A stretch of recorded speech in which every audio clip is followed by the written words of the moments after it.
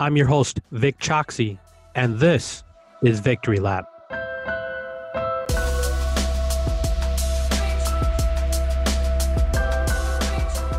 The premise behind Victory Lap is simple.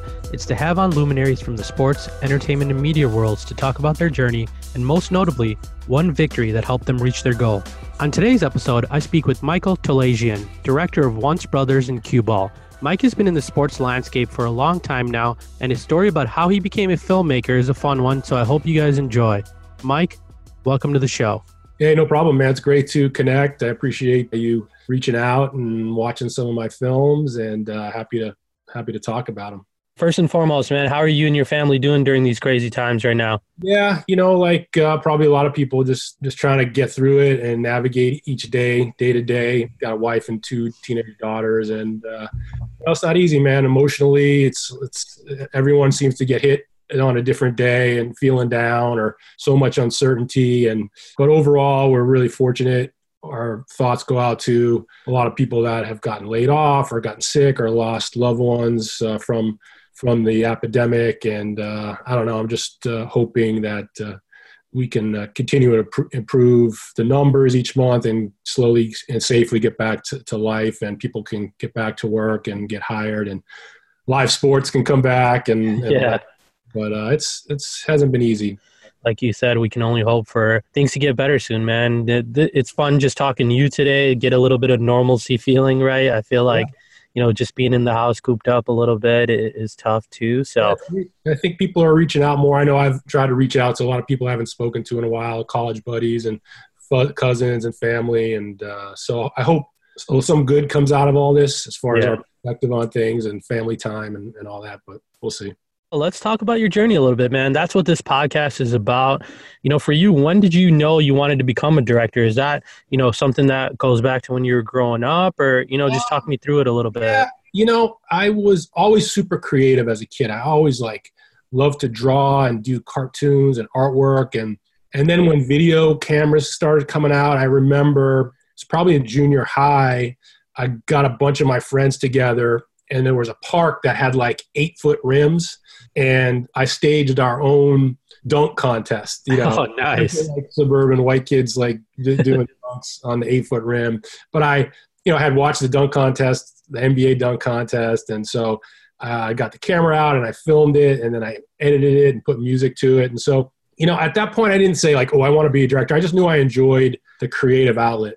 But at the same time, my dad was a child of the Depression, and so he was super practical, and you got to get a job, and so there were two forces I was dealing with, and so when I was graduating college, I went to Cornell upstate, and that practical side of me, I studied economics, going to try to get a job at a bank or Wall Street, but my heart wasn't really in it. It was more in being creative. I love sports. And so a friend of mine worked in television in Boston, and I asked him, hey, does you know anyone in television? And he had a friend at the time that worked for the NBA at NBA Entertainment. And so when I was going down to New York for job interviews, on Wall Street and, stuff like that, I was able to set up an interview at NBA Entertainment. And there was probably only 20 people that worked there at the time. I remember one of the questions was name the starting five of the Dallas Mavericks. This was one of the interview questions, and I think I got 4 out of the 5. So I did, and they just happened to have an opening for a logger, a production assistant logger. It paid $16,000 a year, but I was like, what? I get to work for the NBA, and so I took the job. And my dad, I don't think he loved the idea, but he supported me and knew my heart was in it, and that's kind of how I started. Was working at NBA Entertainment. This was 1990. So this was the Bird and Magic era was still kind of around. Yep. But Jordan was starting to break through. He was, I think it was before his first championship, but the league was really getting very popular. And they had started that show, Inside Stuff. It just I love that show, man. Yeah, so I worked on that show for 5 years from the very start. That used to be my Saturdays, is watch Saved by the Bell and then NBA Inside Stuff. No doubt, man. So when I started, I was just a logger. I would literally put tapes in. The NBA would record every game that was played, they record and they'd send tapes to our office. And as loggers, we would pop the tapes in and we literally watch the games and just log them and put like, okay, at 8 minutes in on this tape, Dominique Wilkins reverse dunk, and you would star it and describe it. And it got you to thinking, what makes a good highlight and why. And already you start to think about the stories you could tell. And then the producers would use these logs. Like if they were doing a Dominique Wilkins feature, they could just plug those into the computer and all the great highlights would come up and they could just pull those tapes. And I got to log like the Celtics because I grew up in Boston, so a huge Celtics fan, and the Hawks, and I think it was the Jazz. I mean, I can't remember all the teams, but it was pretty cool. No, that's great. That's a great origin story. How different was technology back then compared to now? It was huge. It was all analog. We had these 3/4-inch tapes. I mean, this was even before beta. And you just take the tape and it would have a number and you pop it in and basically you would just press play and it would have the counter, the little old counter that would just click through, and you see a highlight, you pause it, you write down the time, and then there was a star system and you tell what angle it was. But it was on physical tape that you pop the tape out, you check it off if you logged it, and there was a library and they would put all the tapes up on these shelves.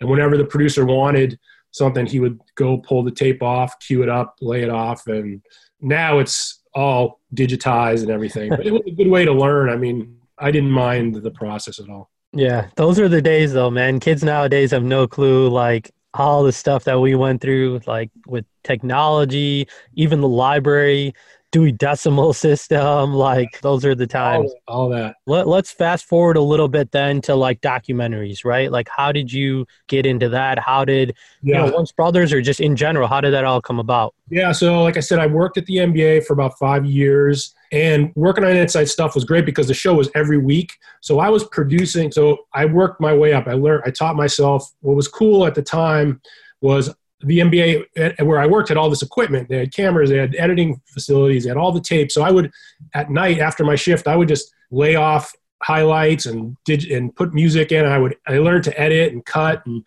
on my own, and I would show it to the producers. Like, oh wow, that's pretty good, and they would mentor me. And so then when Inside Stuff started, they said, hey Mike, why don't you? I kind of got promoted through my work, and I was pretty much editing and producing features and jam session and rewind. I was doing that week and week and week. So like every week I was cutting something new. So I was just, my learning curve was like crazy, and I was getting better and better and better each week. So it was a great opportunity and I seized it. But after about 5 years, I wanted to learn more about filmmaking. So I applied to film schools, and I ultimately went out to California, went to USC Film School, and I learned how to write screenplays and, learn how to work with actors and direct, and learned a ton about story structure and, storytelling, and made a bunch of short films there.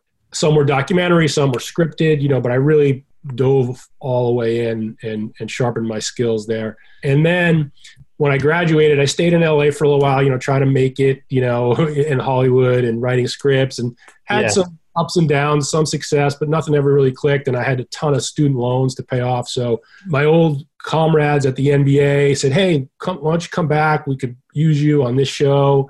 So I moved back to New Jersey, just started freelancing. I set up my own production company, and then I'd work for the NBA. I worked for the NHL. I did stuff for HBO. I just freelanced. I was at the NBA. I think I was working on like a Celtics show. This was shortly after they had won. They had beaten the Lakers in like 2007, I think maybe.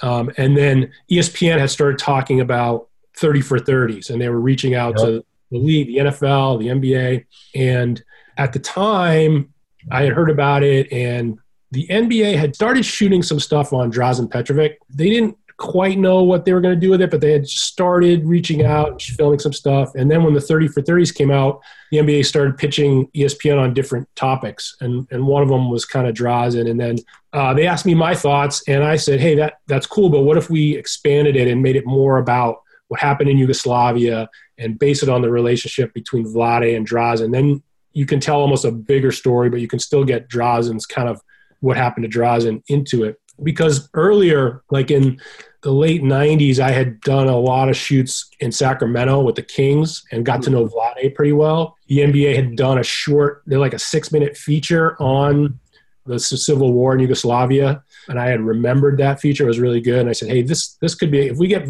Vlade's participation and Drazen's family, the story of these two brothers, per se, friends. And I knew the NBA had all this awesome footage of both Drazen and Vlade in their archives. And so we pitched that. I wrote up a treatment and we pitched it to ESPN and they liked it. And the NBA hired me to direct it. And the rest is history. You know, to me, that honestly speaking is my favorite 30 for 30. And I think for me, it hit a couple of different ways. I loved Drazen growing up. He was like a baller that I looked up to. I loved his game, his story. I loved Tony Kukoc because he was on the Bulls. Right. And when I was in 8th grade, I actually remember all of this stuff kind of happening in the world. And at that time, you're young, too young to understand everything. But it was just like a very, like, I don't know, point in my life where I started to like kind of understand things, and it all happened at that time, and a couple of guys that I loved, and that's what kind of attracted me to watch it. And you know, I've seen it a couple times since, and it's great, man. So thank you for putting it out. How hard was it to like put it all together where you kind of had to get these different point of views and then tell, you know, a bigger story and then tell Drazen's story? Yeah, it was challenging because I didn't know, you know, I'm a little bit of a history buff, but I didn't really know. I mean, I remember we had a professor, he's actually in the film, from Columbia University. He was a professor of like Eastern Europe.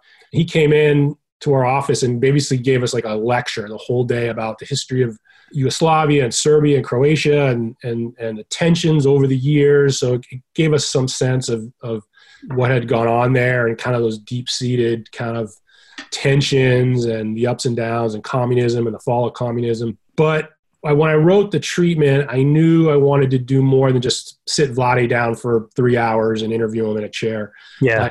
I had this idea of him retracing the steps of his life to try to go on this journey to figure out what happened. And he was all for it. He's like, you know, yeah, I'll go back to Serbia with you. I'll do whatever you want. I mean, he really wanted to tell the story. I think he had been holding it in for a lot of years, and I think he saw the making of the film as his opportunity to maybe face some demons and to kind of purge some feelings that had been built up and kind of reconcile. While he couldn't reconcile physically with Drazen because Drazen had passed away, at least he could with Drazen's mom and brother and kind of, you know, get that weight off his shoulders. So once I knew he was on board and we got the budget, and we had, like I said, we had already had good relationship with Drazen's mom and brother. They love Drazen. Like Drazen's like a god there, you know, in Croatia, and his parents, his brother, he is held in such esteem, and that the love for him and admiration is so huge that any opportunity for them to get his story out, they were willing to do. So I knew I had a great story. I knew I had the participation of the key people. Yeah. So I was psyched, but at the same time, I was like, man, the pressure is on now because now I just don't want to F this up. You know what I mean? Yeah, but the making of it was, we went over there and to a part of the country I'd never been to. It was a moving experience to meet all the people, to feel the presence over there when Vlade went to Croatia. And I still, to this day, I mean, that film's been out about 10 years now. I still get emails, DMs from people all over the world, like especially from that part of the country, saying how moved they are by the film, the emotions. They use it, and people use it in history classes to get kids interested in history and that history from that part of the world. They use the basketball hook. That's great. So it definitely has struck a chord with a lot of people. And I think with all of my films, I really try to make them emotional, like not just interesting or entertaining. I want you to feel it in your throat. You know what I mean? That's what I've noticed with, you know, all the stuff of yours that I've seen. Going back to the basketball piece of it, man, I would have loved to see that whole squad together against USA. You know, that's always something I think about. Yeah, there's that one segment in Once Brothers where the Yugoslavian team is playing together, and they had Drazen and Vlade and Tony and Dino Raja. Yep. You know, Žarko Pospisil. All these guys made it to the NBA. Yeah. Stojko Vrankovic, who played for the Celtics, and you could see they had been playing together since they were like teenagers. So they even, I think Dino says, like, we knew what we were doing without even communicating at all, without even saying anything. We knew where we would be. So all those passes, and the way they shared the ball was like unbelievable. Exactly. That chemistry from that. I always think about that, man. Like I've seen it a couple of times. I always think about just the chemistry they had and how it would have been against Team USA. Like that would have Yeah, been. I mean, look at was Team USA more talented individual by individual? No question, Of course. right? The dream team won, probably, yeah, but the dream team was just thrown together, for a short period of time. These guys in Yugoslavia had played together, years and years and years, so they could make up some of that gap in talent just from the chemistry. I think they probably, without question, would have gave the dream team the toughest test. Croatia gave them a pretty good test. Yep. I think if it was all of the Yugoslavia, not just Serbia and Croatia, then it would have even been closer. Fast forward a little bit, let's touch on cue ball. I actually just watched it. Another excellent sports doc you put together. How did that whole thing come about? Yeah, so in 2013, I moved out to the San Francisco Bay Area with my family. I got a job opportunity at the Pac-12 network. I'd never lived out here, and there were times when I would drive right past San Quentin. I mean, when you go over the Richmond Bridge up here, you literally drive right past San Quentin. And I was like, San Quentin? Like, that's one of the most iconic or infamous penitentiaries in the world. Yep. Charles Manson was there, and it's still the same structure as it was originally built. It's the oldest prison in California, and it's where death row is in California. So I was super looking at it, I was like, wow, what is it like in there? And then I had read an article about the sports programs, and San Quentin is very progressive as far as using rehabilitation. So it's obviously part punishment, but they also try to rehabilitate the inmates that have shown a desire to improve their lives and get out. And they use sports as a big part. It's like an incentive. If you want to play sports and be part of a team, you got to get your stuff together. So yep. Like a first step in improving your life and learning responsibility and teamwork and some of those basic lessons that we all need in our life and in our jobs and with our family. So I was like, wow, basketball is like rehabilitation and in this infamous, prison. And then I heard, which was the kicker, was that the Golden State Warriors, they had this informal outreach where once a year, the coaches and the front office staff and some of the players would go into San Quentin to meet with the inmates who played on the team. And then the coaches like Steve Kerr and Mark Jackson and Luke Walton, when he was with them, weigh in, and they played a pickup game against the San Quentin team, which were called the San Quentin Warriors. Yeah. I was like, wow, there's definitely a story here.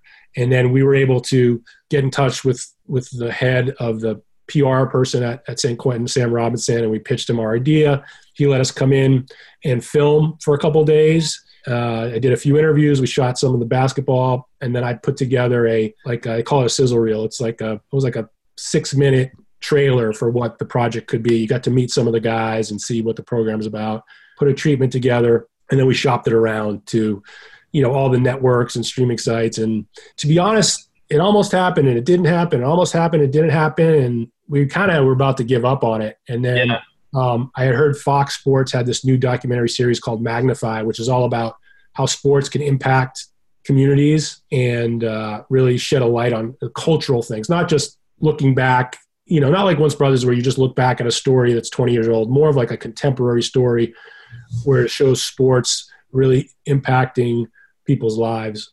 And so it fit right into the mantra of what that series was about. They liked it. And then we were able to get Kevin Durant, who at the time was with the Warriors and had gone to San Quentin as part of their outreach. And he had just started executive producing content, and him and his business partner, Rich Kleiman, loved it, and they signed on, and then we were off and running. No, that's great. I loved how you kind of intertwined basketball, the Warriors, kind of the story of the inmates, the program, the rehabilitation aspect of it. And this is just me personally speaking as someone who just saw it, that's a different world to me, right? I knew nothing about the prison system, rehab. You hear San Quentin, you're like, man, that's the worst place in the world. They probably all are in a hole. Those are just some general things that you think about. And I forget his name, the lieutenant. Sam Robinson, yeah. Yeah, he was great, man. And very well-spoken, soft-spoken dude. But I loved how at the end he was just like, a lot of these people are going to come out. Do you want them coming out for the better? or do you want them just being in a hole and being the way that they are, right? And that's something that really struck a chord with me, outside of the basketball stuff. So I love how you kind of put that all together. Yeah, yeah. I mean, I think what it started is just a story about kind of basketball. Once we got in and saw what was really happening there and saw how open the guys were about their lives and what they went through and the crimes they committed and why and how they're trying to change, and then how San Quentin is trying to use basketball and education and a lot of these other programs to help these guys. Because like Sam says, in the state of California, 90% of guys that are in prison are going to get out at some point. Yep. Do you want them to come out like more well-adjusted, to know what they did, who they are, what they want to be, and have some skill sets like job skills and education where they can actually come out and get a job? Or do you want them to be coming out more angry, more screwed up in the head? And because they're going to be passing you on the street. They're going to be living next to you, maybe, who knows? So wherever you fall as far as what you believe, the fact is that a lot of guys are going to get out. So how do we do that? That's the great thing about basketball, man. Like, it brings people together from all walks of life, like we're talking about. People are playing in Europe. They're playing, rich, poor, white, black, Indian, Asian, whatever. Like basketball, whatever our life experience is, basketball, when you're on that court, it's just me and you competing. So like in prison, you have these guys that grew up on the mean streets of LA or Oakland, and then they're playing with these Silicon Valley hedge fund guys that come in and play, and they're like, hey, I'm not all that different. Like, we both love hoops, and they're talking about LeBron and KD, and it breaks things down and it makes you see people as people. So I think that's one of the great things about sports in general, but I think basketball even more so. Exactly. That was great, man. I mean, me and you were talking because of sports. All my friends in life, I think, are because of basketball and sports. So I agree. How much of a role did KD have in kind of putting the doc together? Yeah, well, they were super supportive. Obviously, I mean, KD loves, the game of basketball has been so instrumental in his life. So anything that can celebrate the game and show how it can be a positive force, he's behind. So, like I said, he had gone to San Quentin. I think it was moving experience for him. So he came on board and he just gave us a lot of support. He just kind of talked about what he loved about going to San Quentin, the things that resonated with him, and some of the themes he hoped would be in the film. And then when we started editing, we would show him and Rich rough cuts, and they would like give us some feedback of what they liked or what they thought was too long or what they wanted to see more of. But it was always very supportive. It was never like, you have to do this, you have to do that. They just was just like a sounding board. And then when it was finished, they were KD and his team were super supportive as far as getting word out. They used, he used all his social media outlets, Instagram and Facebook and Twitter to kind of say, hey, you guys got to check this out. He came to the film premiere at the San Francisco Film Festival. And so it was a great experience to work with those guys. Sad to see him leave the Bay Area, but yeah, I'm sure. A couple more quick questions about just you. Like, what's your favorite part about being a director? My favorite part is just the collaboration. I love working with, the other producers and the editors and the directors of photography and the PAs, and then the subjects. Like, I got to know all these, not only like with Vlade and Drazen's family was awesome, but like at San Quentin, I got to meet, the inmates, the prison guards, the staff, to connect with them and build relationships, and then to have our crew work with them. We even interviewed one of the victims, the mother of one of the victims of the crime that happened, which we tried to show that side. So it was good to meet her and to hear what her family went through and the difficulties. Yep. It's like you're going on this crazy journey and you're meeting all these people and you're sharing ideas, and it's all for the purpose of making the best film possible. And anyone can have a great idea. It doesn't always have to come from the director. It could come from the lowest person on the crew, the PA or the person that's delivering the food or whatever. And so I try to really embrace all that and make everyone feel part of it. And that's why it's so rewarding. That's great. Any quick advice you can give to someone that's trying to make it in the industry, very young people? First of all, you have to be self-aware. I think, people say, I want to be an actor or a movie star or director. Like, that's great. And I encourage people to pursue that. But you also got to be self-aware. Like, do I have the talent? Do I have the skill? If people said like, hey, dude, you're really good at this, like you should pursue it. So I think you want to be honest with yourself. But second, if that's the case, then now with the technology, anyone can go out with their, with their phones can make a movie, right? And just like I did with that video, that slam dunk video with my friends in junior high, like go out, shoot stuff, edit it on your laptop or your phone, and now you can distribute it. I mean, you can put it on, TikTok and Instagram and all these things, and you never know who you might see. So just keep making stuff and get better, and the more you do, get better and better and better and better. Pull highlights off YouTube and edit them to music, and then reach out to anyone who might know somebody in the business. Try to get internships, even if they're not paid. And then when you have those internships, talk to your boss and say, hey, look at this video I just put together. What do you think? And if they think it's really good, they might offer you a job, just like when I was at the NBA and they let me work on inside stuff. So you got to hustle and you got to want it. It's a very competitive business. But if you hustle and you have the talent and you have a few connections, you might get somewhere. Yeah, that's awesome. That's great advice. Looking back on it all, is there one moment or one victory you can think of, small or big, that helped you get to where you are today? Yeah, I think it was that, I think it was when I was a logger at the NBA and I had edited like a 3-minute video of like dunks. I think I called it like a dunkumentary or something like that. Yeah. I showed it to my boss and he thought it was really great. And then when Inside Stuff happened, he was like, hey, I want you to go do your first shoot.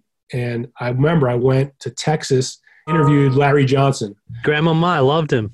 So I was a young kid and I sat down, I interviewed, I directed the shoot, and I came back and edited it. But that never would have happened if I hadn't been proactive and worked on those videos and had something to show my boss. And there was evidence that I could do it. Now, was that first feature the best feature I ever did? No, but I learned and it turned out pretty well. It aired on Inside Stuff and I was through the moon. That's great. Any projects you're working on coming up? Yeah, well, now I work, my main staff job now is at Fox Sports after I did cue ball for Fox. Nice. Opening there. My predecessor went on to Netflix and there was an opening for someone to kind of really oversee all their original content. And it was a great opportunity. My boss, Charlie Dixon, and I had worked together years before at ESPN. And so I was like, yeah, I'm in. And so now I kind of oversee all the original content, the documentaries, the shows. Our past one, we did one called The Great Brady Heist. It was about Tom Brady's jersey getting stolen at the Super Bowl. And now, so I kind of oversee a lot of that. And then on the side, I just continue to work on screenplays and on my own things. And, I'm a filmmaker at heart. I'm not an executive. But again, I love working with other people. I love working with other directors and filmmakers and production companies, and then share my knowledge and experience to try to help them make the best film that they can. Yep, I love it, man. Thank you for your time and your journey. I hope it's inspirational, people. It definitely was for me. Before we go, I always do a quick little rapid Q&A. Whatever comes to your head, you got to answer. No hesitation. All right, you ready? Yeah. All right, best pizza, Chicago or New York? New York. Like I lived in Hoboken, New Jersey, and like the pizza there is just, Benny Tadino's. That's my spot. All right, fair. If you come here, we'll go out to a couple spots and then we can read. Yeah, I need more Chicago reference. I mean, I've had a few, but I need the real good stuff. Greatest player of all time, NBA. Larry Bird. That's my guy. All right, fair, because you're from there. Where's Jordan ranked then for you? He's probably 2. Okay. Yeah. There's a little home cooking there, to be honest, but I grew up watching the Celtics and. Hey, I can't knock you on that. Favorite show of all time? Sanford and Son. Oh, I love that show growing up. My dad used to love that show, man. Favorite movie of all time? One Flew Over the Cuckoo's Nest. Oh, okay. Old school. Last super last question. Craziest thing ever happened to you during filming? I would say at San Quentin, pretty early in our shoot. And, when we were filming, we're out in the main yard. It's this huge yard with there's probably 1,500 inmates in the yard, playing sports, hanging out. But this is a level 3 yard. So the inmates are, the incarcerated people there are free to just, go by their business. They're able to kind of come up to us and say, hey, what are you guys filming, and stuff like that, which was very cool. But we had an official with us, but we didn't have like armed guards with us or anything. I mean, there were guards in the towers. So it was a little, it took a little while to get used to it. But very quickly you get very comfortable. And then I had to use the restroom, and in the yard, they just have kind of these like troughs, like when you go to the baseball game. So, you go, and I went to go to use it, and I'm going in, but the weird thing is your back is to the whole yard. Yeah. So, you're going to the bathroom, and, you can't see behind you, and you're in this yard with, felony, guys that convicted murderers and this and that. And I was, in that moment, I was like, oh my gosh. And then obviously nothing happened. It was okay. Yeah. When I walked back, one of the guards said, hey, if you need to use the restroom, come get me and I'll take you. That was like kind of eye-opening, but like I said, we got nothing but great support at San Quentin. And like I said, getting to know the guys, at least the guys that on the basketball team, I truly believe are guys that are honestly and sincerely trying to turn their lives around. And we never felt threatened or anything like that. And so a cool experience for me to see that. No, that's great. Well, thanks again for your time. I know how busy you are, so I really appreciate it. It was fun chatting with you, kind of getting to know your journey, and stay safe. And hopefully we can meet up one day. You got it, dude.